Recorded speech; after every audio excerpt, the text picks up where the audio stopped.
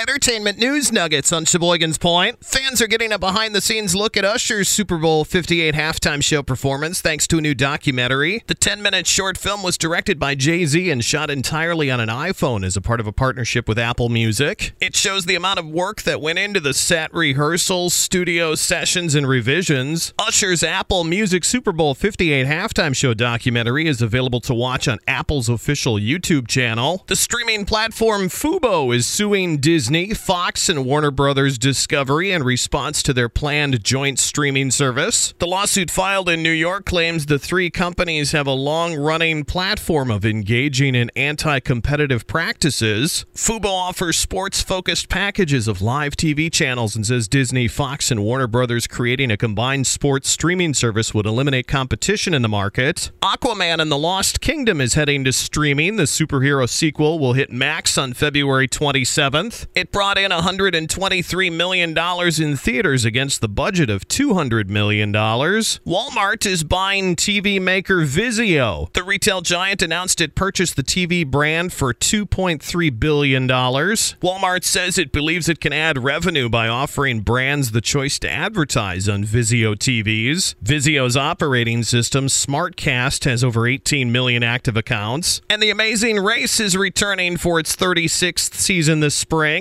The Emmy Award-winning series features teams of two who race around the world and compete in a series of challenges. It'll premiere March 13th. Entertainment news nuggets on Sheboygan's Point.